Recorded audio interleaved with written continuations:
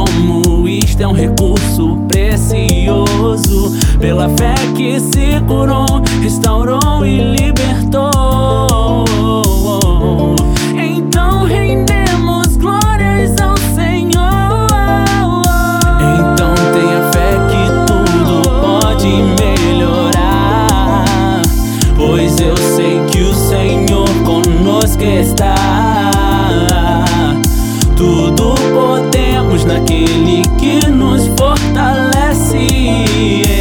Tenha fé e Ele ouve as suas preces.